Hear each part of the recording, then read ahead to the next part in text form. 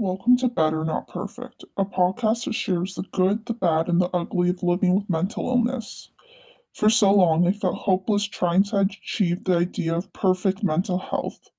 But once I realized that mental health gets better, not perfect, I was able to truly start healing and living.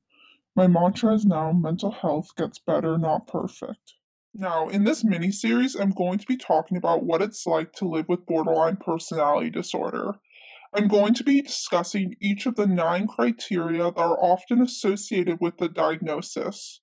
Now, according to the Statistical Manual of Mental Disorders, the 5th edition, which is the most commonly used manual in psychiatry, BPD is defined as, quote, a pervasive pattern of instability of interpersonal relationships, self image, and affects, and marked impulsivity beginning by early adulthood and present in a variety of contexts, as indicated by 5 or more of the following: 1. Frantic efforts to avoid real or imagined abandonment. 2. A pattern of unstable and intense interpersonal relationships characterized by alternating between extremes of idealization and devaluation. 3. Identity disturbance. Markedly and persistently unstable self image or sense of self. 4. Impulsivity in at least 2 areas that are potentially self damaging. Examples include spending money, sex, substance abuse, reckless driving, binge eating.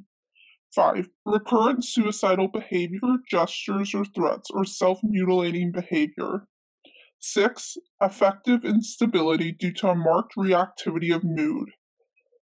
Examples: irritability or anxiety, usually lasting a few hours and only rarely more than a few days.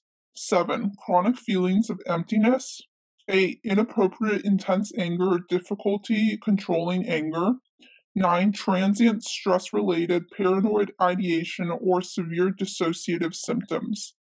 Now, it can be really easy to just read those 9 criteria and not really get an image or a feeling for what it's actually like to live with this disorder. Now, this is both, going to be aimed at people who live with BPD, as I am actually someone who has successfully recovered from borderline personality disorder. What that means is that for the past 4 years or so, I actually have not met the criteria for BPD after about a decade of, being in the thick of the illness. I still do have a lot of the thought patterns. However, I am able to really not carry them out, and I will be discussing that later. But it's also aimed at family members and friends of those with BPD. I think oftentimes it can be easy to just look at these symptoms and not really know the underlying feelings and emotions going on in that person's mind. So, kind of by taking it symptom by symptom, I'm going to go through each of those 9 symptoms and talk about what that was like for me and what might have led to me developing that symptom, specifically related to my childhood. I hope you can develop some empathy of the pain that people with BPD go through.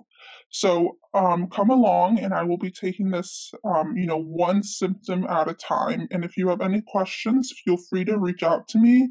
I am always here and willing to listen.